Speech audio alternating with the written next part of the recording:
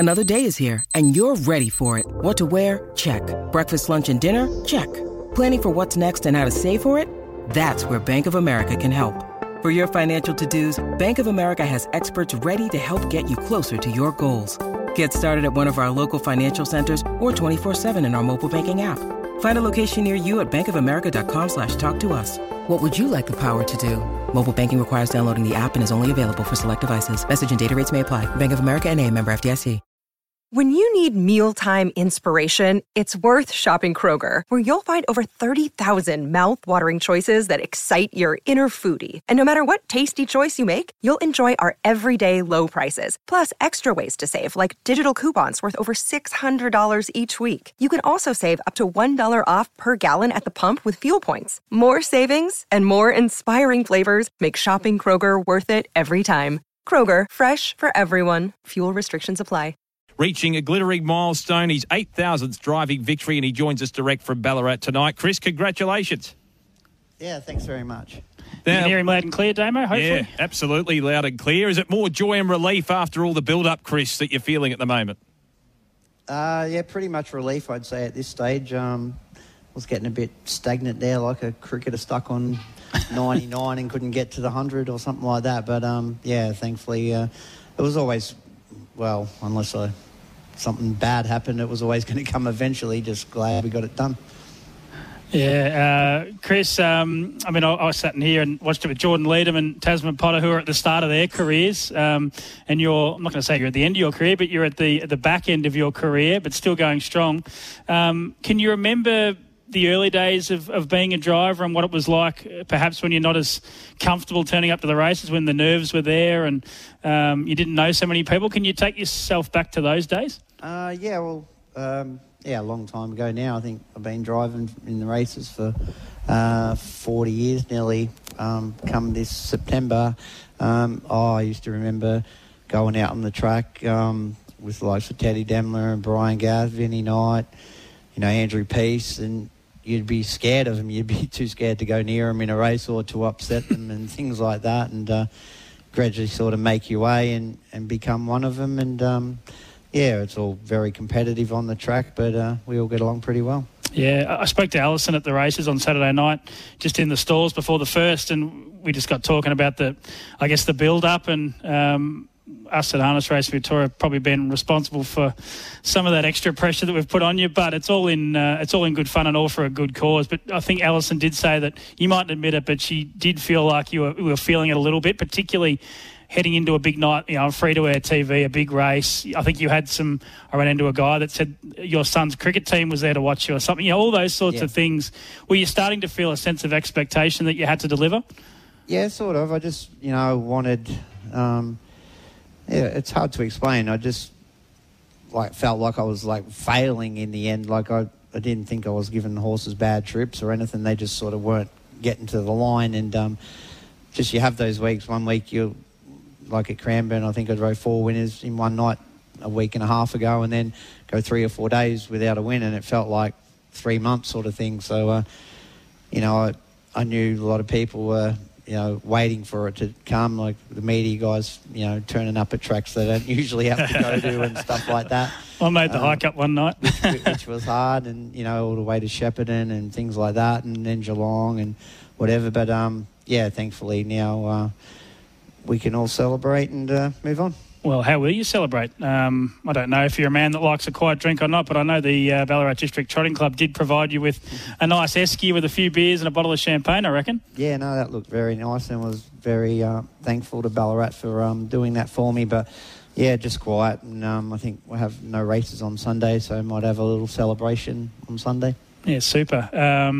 What's the initial emotions? I mean, I've heard you already chat on a couple of interviews already, but is it relief? Is it? You probably will sit back tonight and just go, "Wow, I've done it." 8,000. It's a huge number. I mean, I think we're chatting to the audience listening in now that they're not all harness fans. To be honest, there's greyhound fans on the line now listening, and thoroughbred fans. I think the leading jockey in Australia might be 4,500 or around that mark. So you're just in significant uncharted territory in racing. It's you must acknowledge it's just such a huge achievement and a huge number.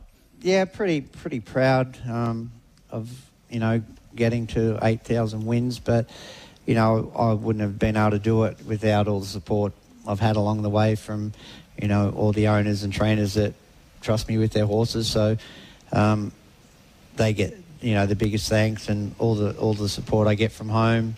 They have to put up with me every day, being tired and cranky or whatever. And, big races, probably even worse, the lead up to them. But I think Alison said I was worse this week than I've ever been. So just thankful now. Hopefully I can go back to my normal self. Back to your normal self. Yeah, I'm looking through. You spoke about, driving for some of those little trainers. Of course, you've driven in big races and huge ones. And I know their specialty are Golden Rain, Lenny the Shark, Lombo Lafifi, Mont Denver Gold, winning the Hunter Cup for your father. All those are fantastic. But you do get a huge kick out of driving for the little trainer, don't you? I mean, Luke Tabone was the trainer tonight that you drove I'm Wesley for, and I know that moment will be a huge moment for him in his career about, being able to prepare a horse for you to also fall off at Maryborough, but we'll talk about that later, but also to win career win 8,000. It's pretty special to drive for those little trainers, isn't it? Yeah, it is. It's great to drive for the big stables, but,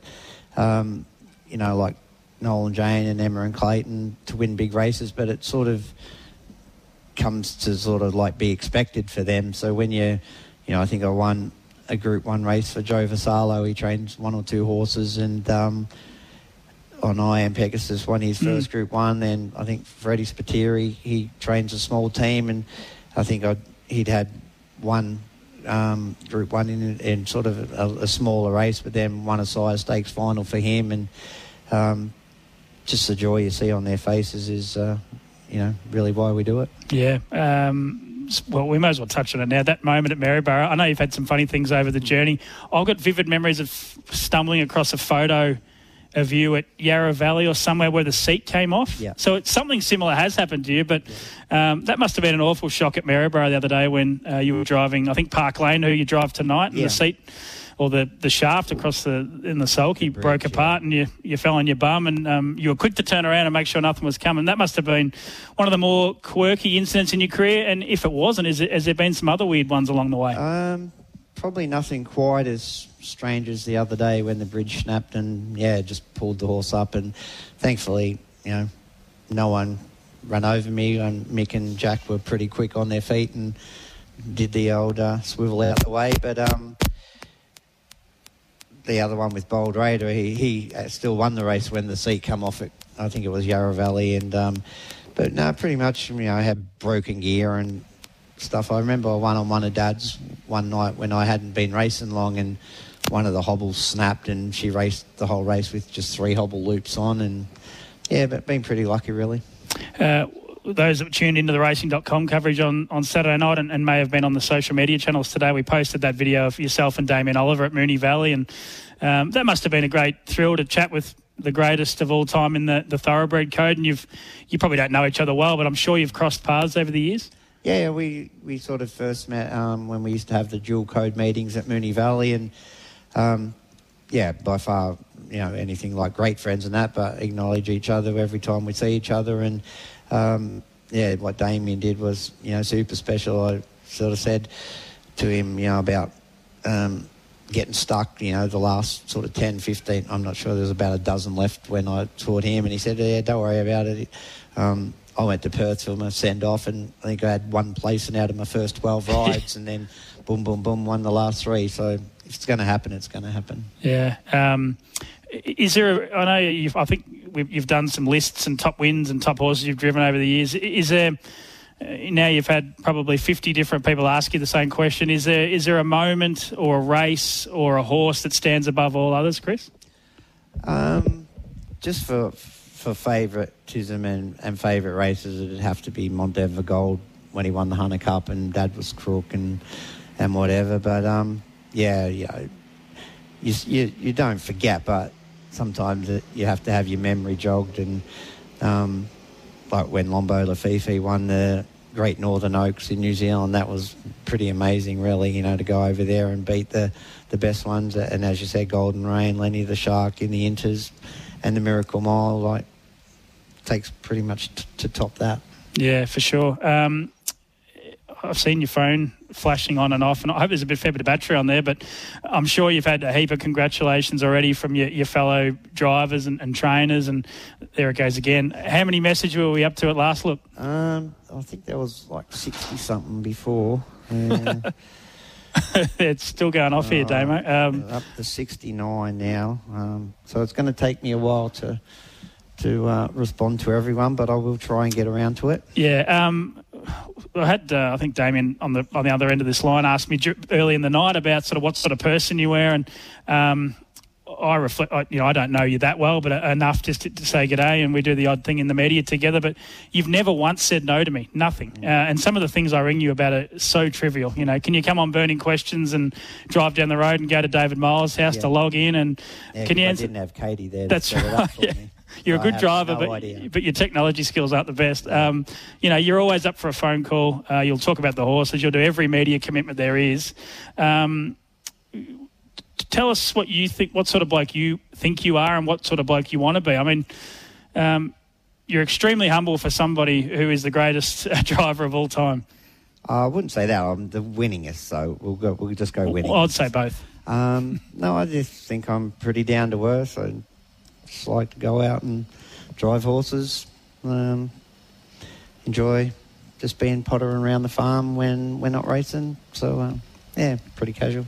I spoke about that media stuff, but I know people like Andy Gaff, they see it as a responsibility that they promote the sport and they'll never say no within reason to anything that they can do. I mean, if a kid come up and asks you to sign something or have a go at your whip or whatever, you do it. Do you sort of see that as a bit of it's part of your job as a driver and a high-profile person in the sport to really promote the game? Oh, I think any sort of promotion is good for our sport. I remember at the dual code meeting a couple of weeks ago, all these little kids were running around. Oh, can we have your glasses? Can we have this? I heard this. Your goggles and. How many sets did you lose? I think by the end of the night, I think I'd done 4 sets of goggles. Had to borrow a set in the last off someone else because I had none left. About 4 or 5 gloves. And then after last, I had to give them a whip away. So, but that made their night. You know, they were just local kids from Cranbourne. Probably you would have got a kick out of that, though, wouldn't you? Yeah, it was good. Well, I was stabled right in the first stall where the people came through, and poor old Shaz the Love, I reckon she had about 80 or 100 different kids come in and pat her, but she coped with it pretty well, and I think most of them had never touched a horse before. Just a couple more from me, Damo, for that Chris go. But you spoke about kids having those memories of getting stuff off you. Have you got an early memory about something like that where you turned up to the trots and fell in love with it, or was a bit starstruck by a driver or a horse or a trainer? When I was a little kid, I hadn't even. I think I was still at school, about 11 or 12, and I remember going out to Moonee Valley, and I was out on the grass. We used to go out in front of the driver's room to watch the races, and Brian Gath was there. He was like my idol when I first started, even liking the trots, and he was on the grass. So I went down, stood there and watched a race with him, and he patted me on the head and said, "Oh, you'll be here one day, boy."